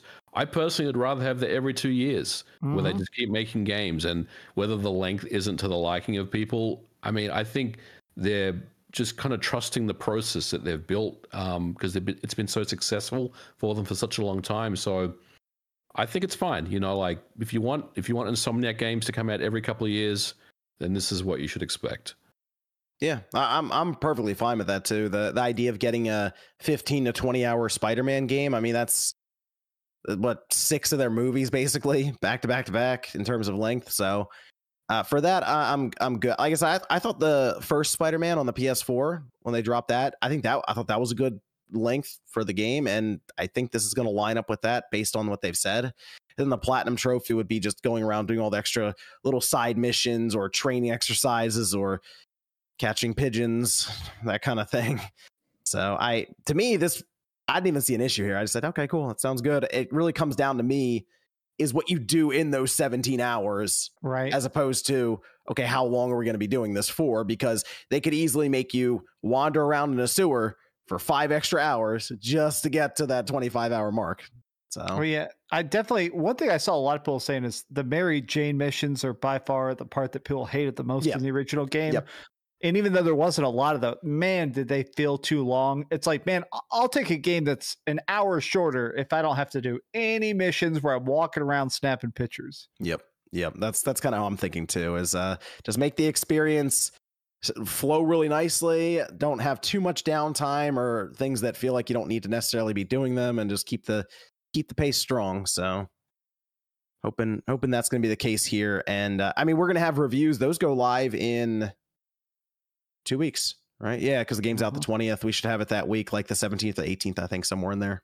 So we'll see. We'll do our predictions for Spider-Man 2 Metacritic next weekend, actually. Let me go over here to Ruffle Mutt, who says, Pokemon, hire Monolith Soft already. Well, Monolith Soft's not going to make Pokemon for Game Freak. Game Freak's going to make Pokemon, so Monolith Soft needs to worry about the next Xenoblade or whatever they're making for the next system. That's what they got to worry about right now. Zoob says, why does open world fatigue affect a 100-hour save file of a Ubisoft game, but not racking up 500 hours of Bethesda Game Studios game? Go ahead, John. I was going to say... You first. I was going to say it's because Ubisoft feels like a list in map format, really is why. So it's there's a lot of saying, like when I do Far Cry, every base that I go to, when you're trying to clear them out, I know it's going to be a very similar thing every single time. You know, if there was some type of like if someone misunderstood what I was saying about open world fatigue, it wasn't. I want to be clear, it's not just Ubisoft games, right? Like I've experienced it with many other games, like. People, you guys are going to hate me, but even Ghost of Tsushima, you know, which I know you guys love that game. No, I can see that. I got some serious open world fatigue in that game to the point where I was like, I didn't even want to finish this. I ended up beating it. I loved it, but there are definitely other studios, other publishers that make open world fatigue. It's not just Ubisoft, I assure you. I think what Bethesda does well, especially with Skyrim, and which I always go back to as one of the best open world, is I like when you are motivated because of your curiosity, so you end up spending hundreds of hours in it. I feel like Ubisoft doesn't stoke your curiosity. Like, you're having fun, you're accomplishing stuff, you're leveling up, you're seeing cool sights, but like you're definitely just motivated because I have 65 of the 100 flags, I might as well find the other 35 of them. You know, I feel like there is that kind of like incessant naggingness to some open world games that is not as fun as others. This is from Emanipio says Terminator Resistance SX version upgrade coming soon, Sean. Nice. Oh, okay. I looked it up though, and it says it went live on September 27th. So this is not on Game Pass, right? It's just a no, it's a buy game. Okay. It's a buy game. How much is it on Xbox? I think it was 40. Oh, okay. There you go. And this is okay. This was from Nandito Hernandez. Once again, wanted to give them a big shout out for the support. Thank you, Nandito Hernandez. Big shout out there. And let me go over here to Streamlabs as well. Liam says, if you think the Pokemon dev teams are incompetent, you should meet the Minecraft dev team. Best-selling game of all time, owned and backed by Microsoft, yet they make you vote on the mob of 3 when a Muffet could add all 3 perfectly in a weekend. There you go. Yeah, people are talking about that. They add one thing per year, and yeah, modders can add everything instantly. Yeah. Okay. Sean, are you doing the after show tonight? I should ask you. Yeah, I'll do it for a little bit. Adam says, always love catching the show live. Now that 2023 is almost over, what are the cast's top 3 games of the year so far? Theirs would be Dead Space Remake, Jedi Survivor, Tears of the Kingdom. Tears of the Kingdom, Resident Evil 4 Remake, and probably Starfield.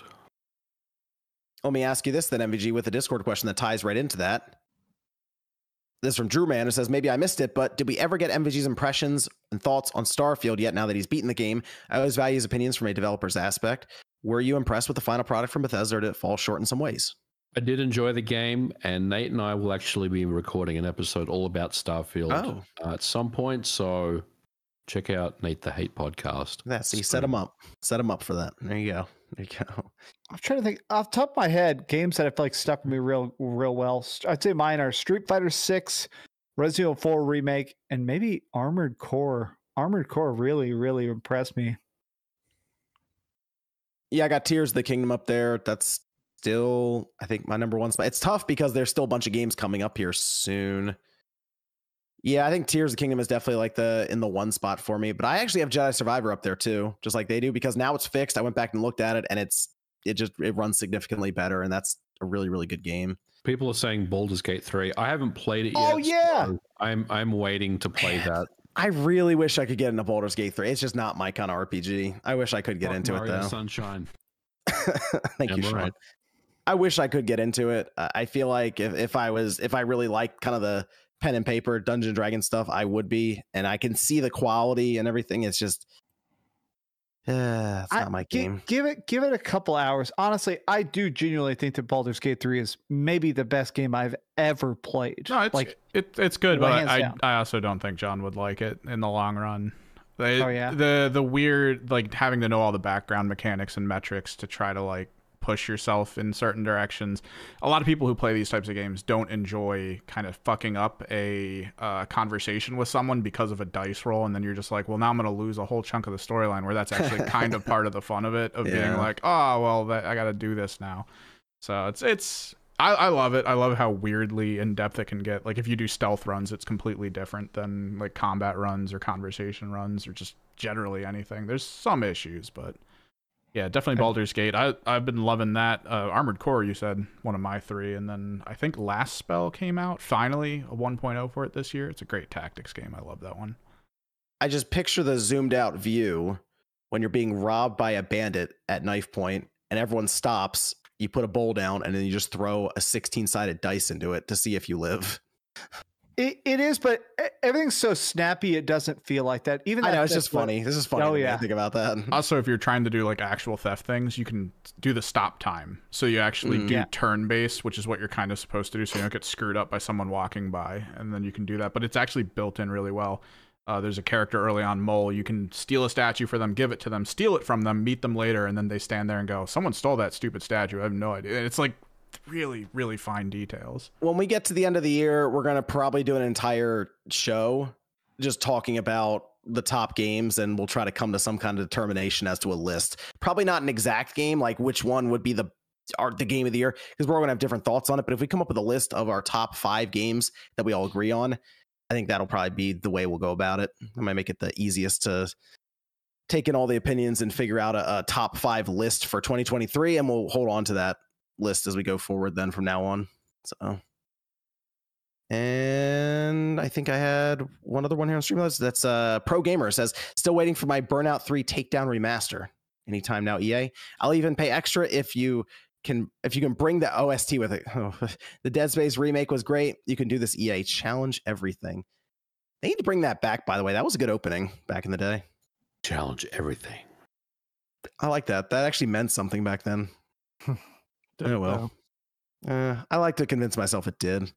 Those are simpler times, though. Simpler times. Let me go around here. Sean, you're doing the after show. Do you want to let everyone know where they can find you as well? RGT85 on the internet. And then where are you going for your live stream afterwards? Oh, RGT Live and Extras. Okay. Thank you.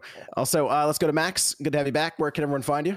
YouTube.com/Dreamcast guy. I just put up a video about Assassin's Creed Mirage that people are watching and loving, so I appreciate the support on that. I have a big review coming up for Spider-Man, so get ready for that.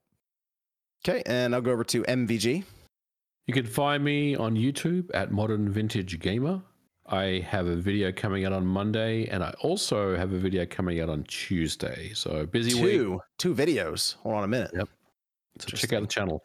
And I'm sure there'll be a Nate the Hate next week. Why? What's happening? I told you, we're Starfield discussion. Oh, I thought it was something else. Okay, that's fine. And then what about Evan? You can find me on YouTube at Kimrick's Project if you're into tabletop games, specifically right now Kill Team for Warhammer 40k, but some painting things. I think I'm going to try to put together a video about quickly and easily mass painting some stuff for people who don't want to have to spend all that time. That should be fun. Mm-hmm. Very good. Very good. So check us out over on the after show. Also check out spawncastnetwork.com. Link is down below in the description. And I do want to once again give a shout out to Nandito Hernandez with the big support, and of course Corey McIntyre, who we'll probably see over in the after show as well. So thanks everyone tuning in. We will be back next Saturday night, 9 p.m. Eastern time, and we'll see you guys then.